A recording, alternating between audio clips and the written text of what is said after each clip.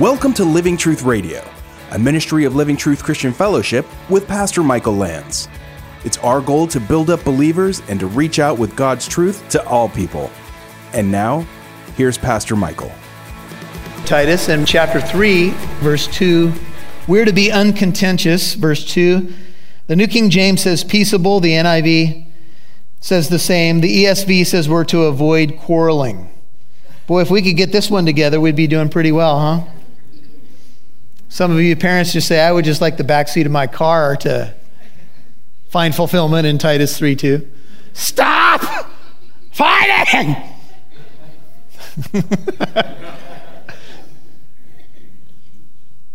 We're to be gentle. Look at middle of verse 2. These are things that we ought to be doing on the positive side. Negative side, don't malign. Don't be contentious.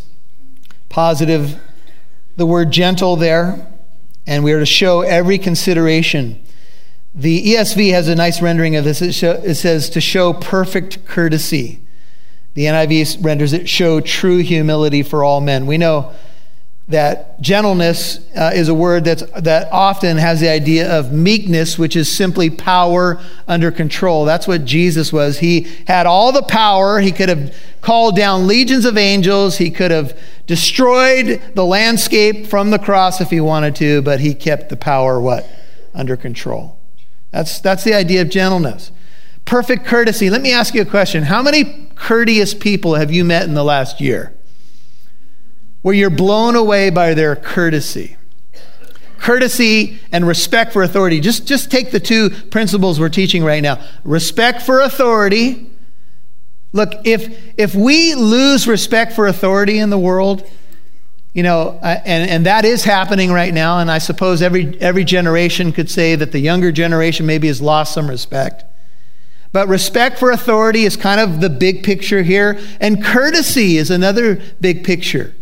How about, How about we just hold the door open for somebody, or maybe when someone walks in the room who's elderly or a woman, wouldn't it shock you ladies if we stood up when you entered a room?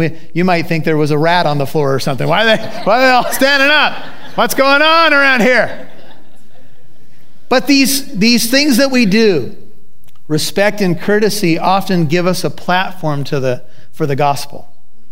They help us adorn the gospel. In other words, if you are courteous to someone, they might wonder, what makes this person tick? Why do they have such respect for authority? Why are they so different? And then you might say, well, here's why I'm different. Because I know the Lord Jesus Christ, and he's changed my life. And so these are the things that the Christian church should be doing. You say, well, it's hard, Pastor Michael. Sometimes when it might be in my heart to do it, but then out of my mouth comes something different. You ever find yourself in a pattern where you might have a blowout with somebody, or you might handle a situation very poorly, and you say to yourself after it's done, and you may even apologize, all right, next time I'm going to handle that one different. And then it happens again, and you do the exact same thing. And you say, oh, wicked man that I am, sinful man, who will save me from the body of this death? Why should I act that way? You might ask that as a Christian. Why not just repay evil for evil, insult for insult? Especially on the 91. I mean, doesn't it seem justified?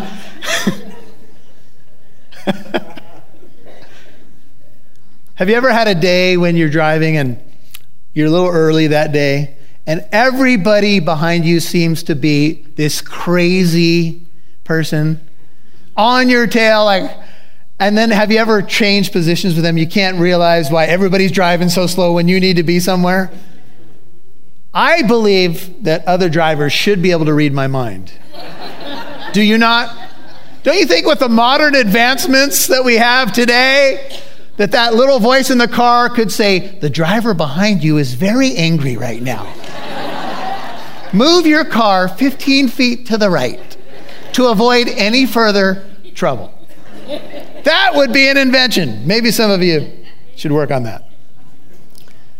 Here's the reason. We also, verse 3, we also were once what? We were foolish. The Greek word here is anatos, and it has the idea of at one time we didn't get it either.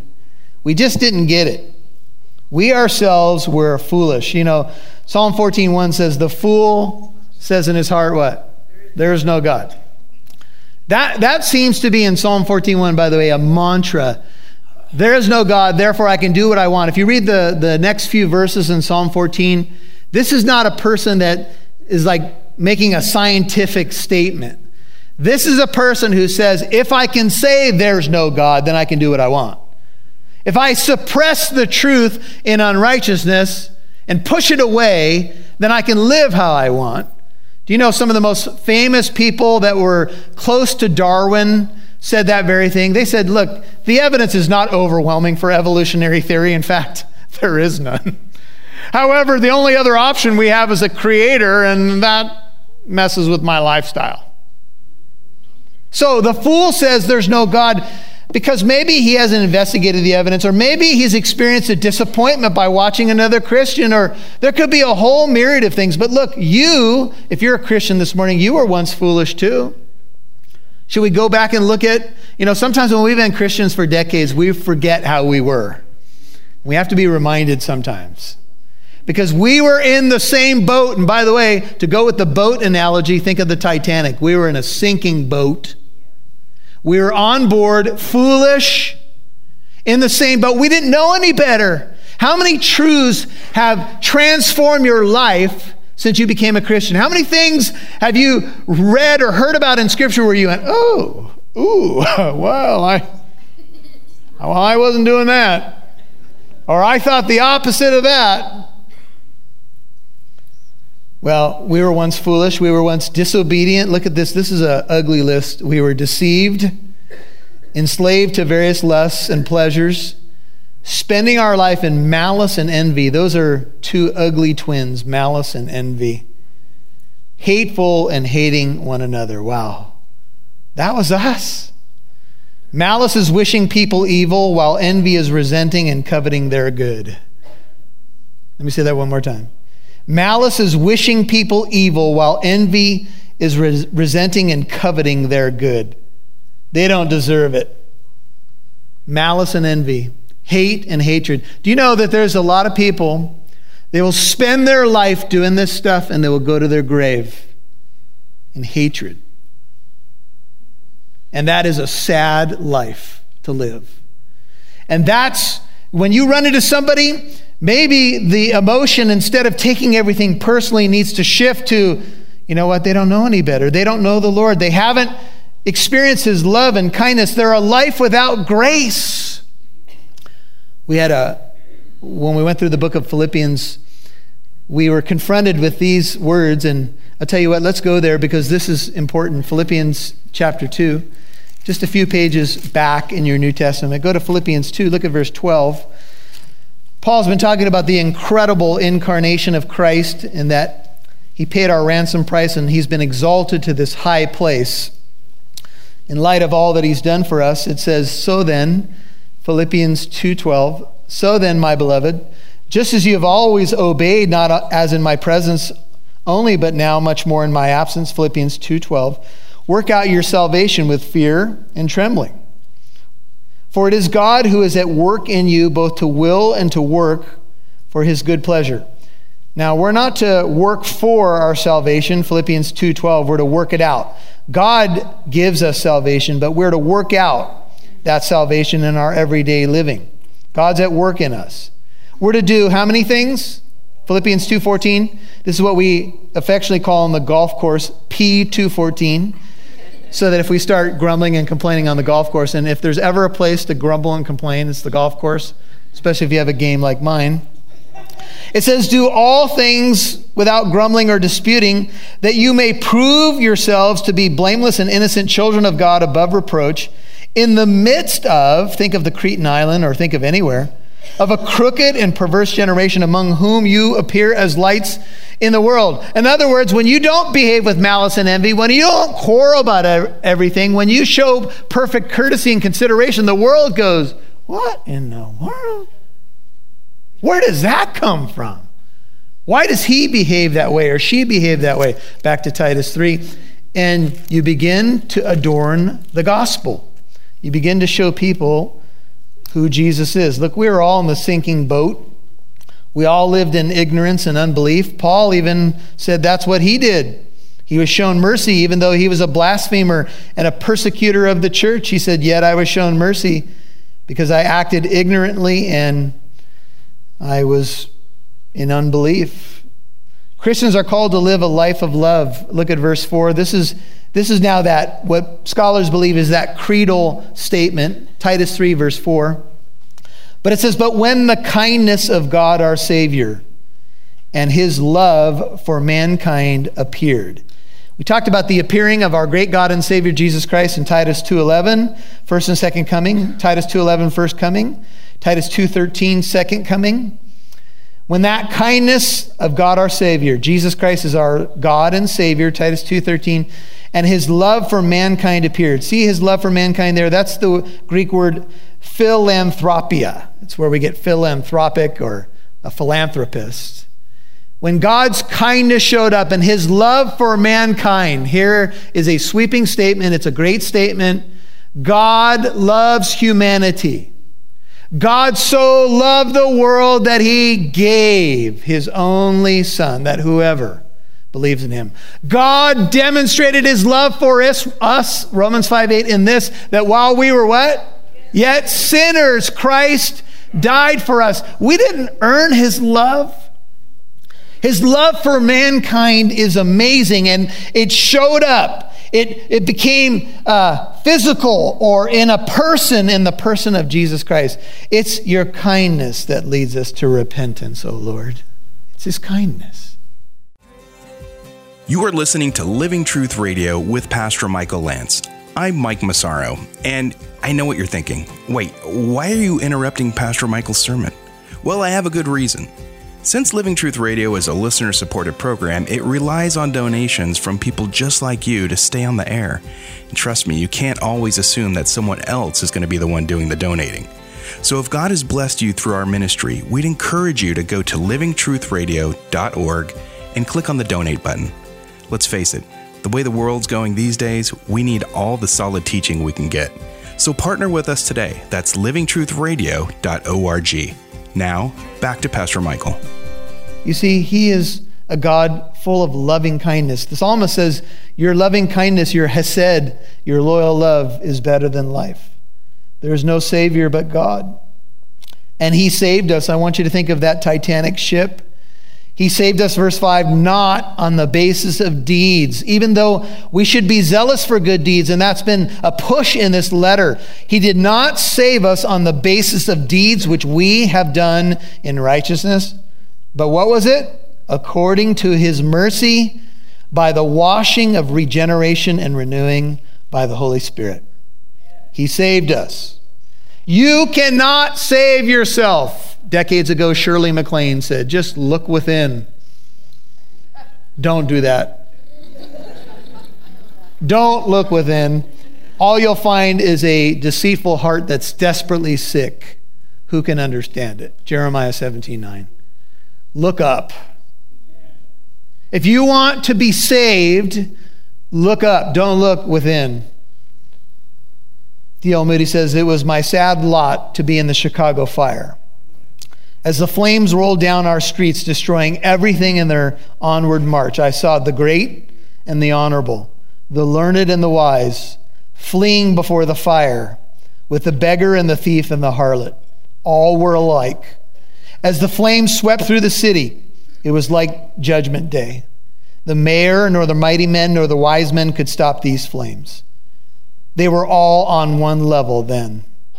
And many who were worth hundreds of thousands were left paupers on that night. When the day of judgment comes, there will be no difference. When the deluge came, there was no difference. Noah's ark was worth more than all the world. The day before, it was the world's laughing stock.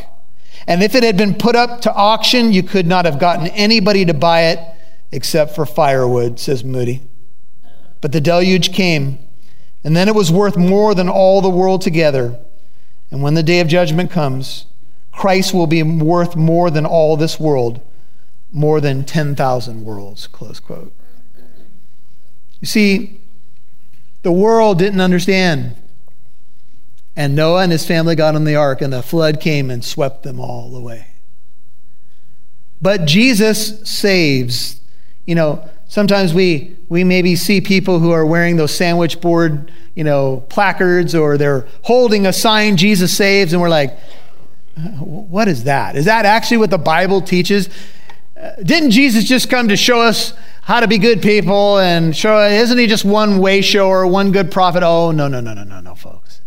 He is the way, the truth, and the life, and from his own lips, and no one's coming to the Father except through him. You can either believe that or reject it, but there it is. Jesus saves. And he doesn't save us on the basis of good deeds. Paul wants to make sure that we know it was God's mercy that saved us. And that salvation comes out in the work of the Holy Spirit at the end of verse 5.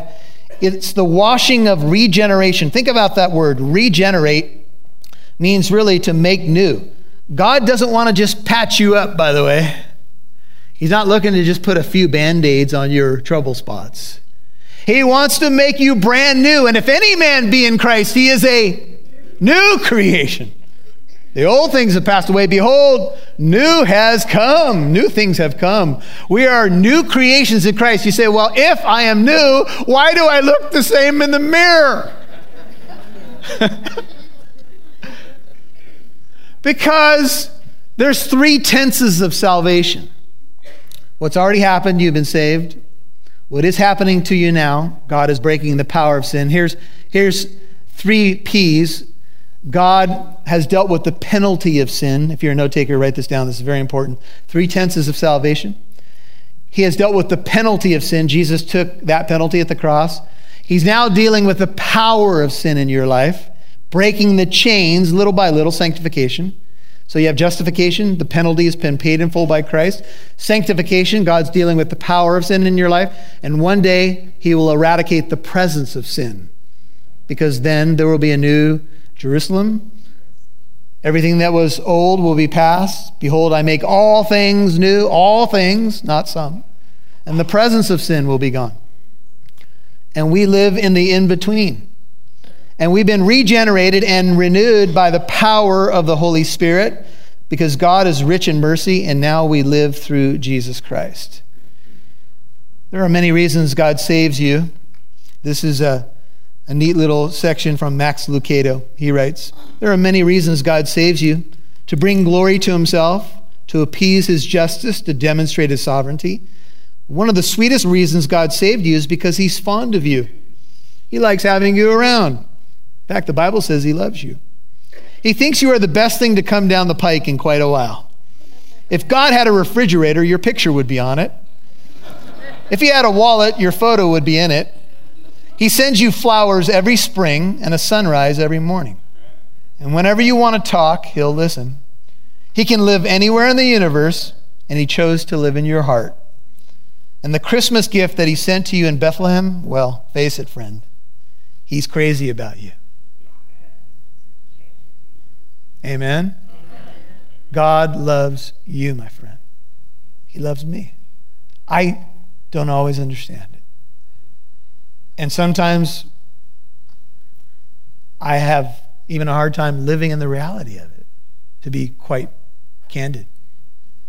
But he loves me. You say, but how could you really know that, Pastor Michael? Because he demonstrated his love. Would you all look on the wall? On a death instrument at the cross. That's how I know. If he didn't care about me, he wouldn't have entered into my pain. He wouldn't have entered into time and space. He wouldn't have taken that horrible beating and death at the cross. If he didn't love you, there would be no cross. He would have said, no, thank you. They're not worth it. Or I don't want to go through that. Maybe, there's a lot of things that we might think are worth it, but we're not sure we want to go through it. Everybody with me? A lot of things that we fail to do when we know the right thing to do because we just are not sure that we're up for it. But we were washed.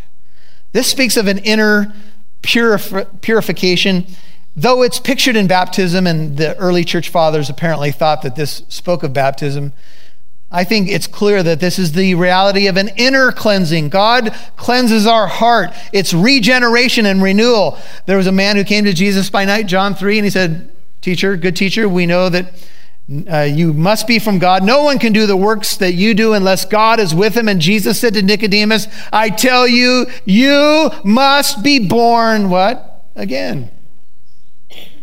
And Nicodemus asked the natural physical question, how can a man be born again when he's old? Can he enter a second time in his mother's womb and be born? And Jesus said, no, that which is born of the flesh is flesh. That which is born of the Spirit is spirit. I'm speaking to you about spiritual things, Nicodemus. You must have a new start. You must be born again. And here is the radical new beginning that Christians experience. You know, there's a pretty ugly list in 1 Corinthians 6:9, and it includes those who were fornicators, idolaters, adulterers, effeminate, homosexuals, thieves, covetous, drunkards, revilers, swindlers. And it says they won't inherit the kingdom of God. Paul says, and such were some of you, but you were washed, but you were sanctified, but you were justified in the name of the Lord Jesus Christ and the Spirit of our God. God washed me in the blood of his Son. Amen. I am now clean before the Father because of the finished work of the Son. And he poured out this blessing, verse 6, richly upon us through Jesus Christ our Savior. The idea of pouring out is from Joel 2, and it has the language of the book of Acts. God pours forth his Spirit. He pours it out richly is the idea here. You might want to note that in the verses we've looked at, the whole Godhead is involved, Father, Son, and Holy Spirit. They join forces in accomplishing the work of salvation. That being justified, verse 7, by his grace. That's how we are justified. The word there means to be declared righteous by his grace. We might be made heirs, and that's what we are now, according to the hope of eternal life. One of the most beautiful pictures of being a co-heir with Christ is adoption. And Corey, I don't think that we scheduled this day by accident. I know that's how God works, right? And one of the things that your ministry does is you go into places that are very ugly, and you go in often undercover to try to rescue, especially young girls, but it could be women of any age, out of slavery. And you often have to pay a price, right? There's a ransom price to pay to deliver them out of the bondage. And once they're out of the bondage and they've experienced that freedom, you've told us the story. There's joy and rejoicing. It's the gospel.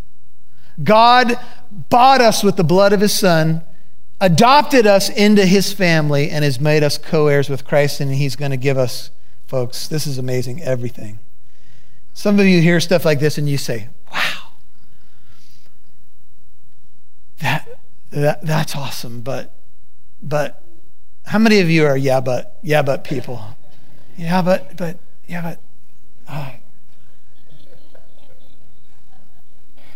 Pastor John likes to say that everything that comes after but is baloney.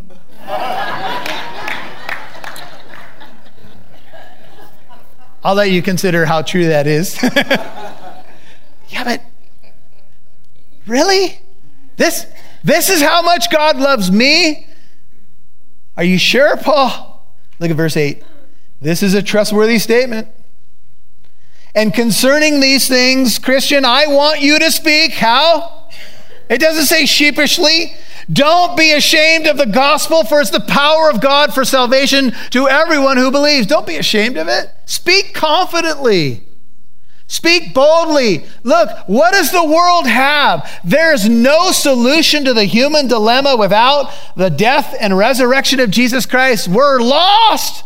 The Titanic's going down, baby. And all there are the frigid waters. And that's it. If there's no Jesus and no resurrection and no hope of a life to come, that's it. But Paul says, look, this is trustworthy.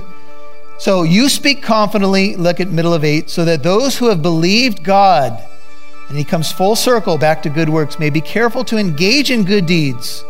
These things are good, and they are profitable for men and women. So how did the love of God appear toward man? Yeah, verse 5 says, he saved us. And, we can stop right there and just talk about how that love appeared. It appeared in the person of Christ. He said, if you've seen me, you've seen the Father, you've seen God.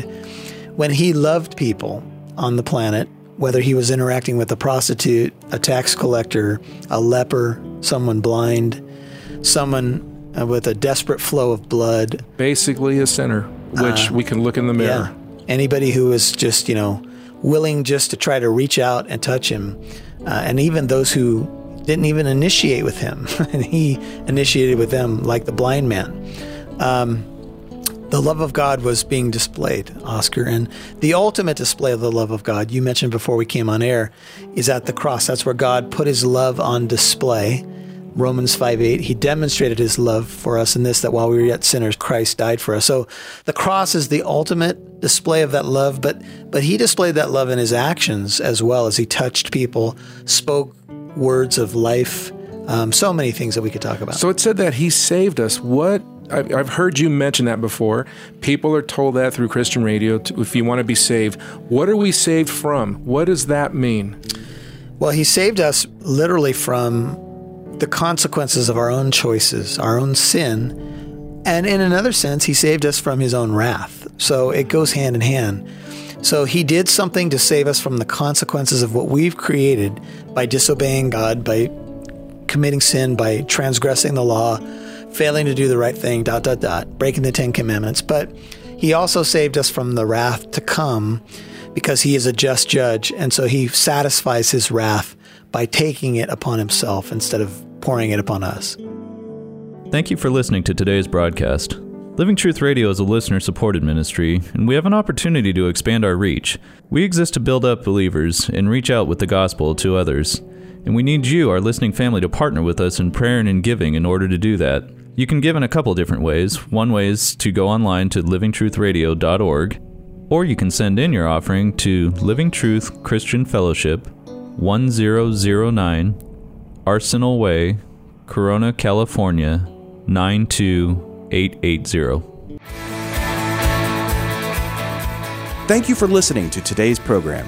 If you'd like to listen to this message again, learn more about our church in Corona, or to access archived messages, go to livingtruthradio.org and click on the Church tab. You can follow us on Instagram @LivingTruthCorona, or download the Living Truth Christian Fellowship app on Apple and Android devices. Living Truth Radio is a listener-supported ministry. You can partner with us by donating at livingtruthradio.org.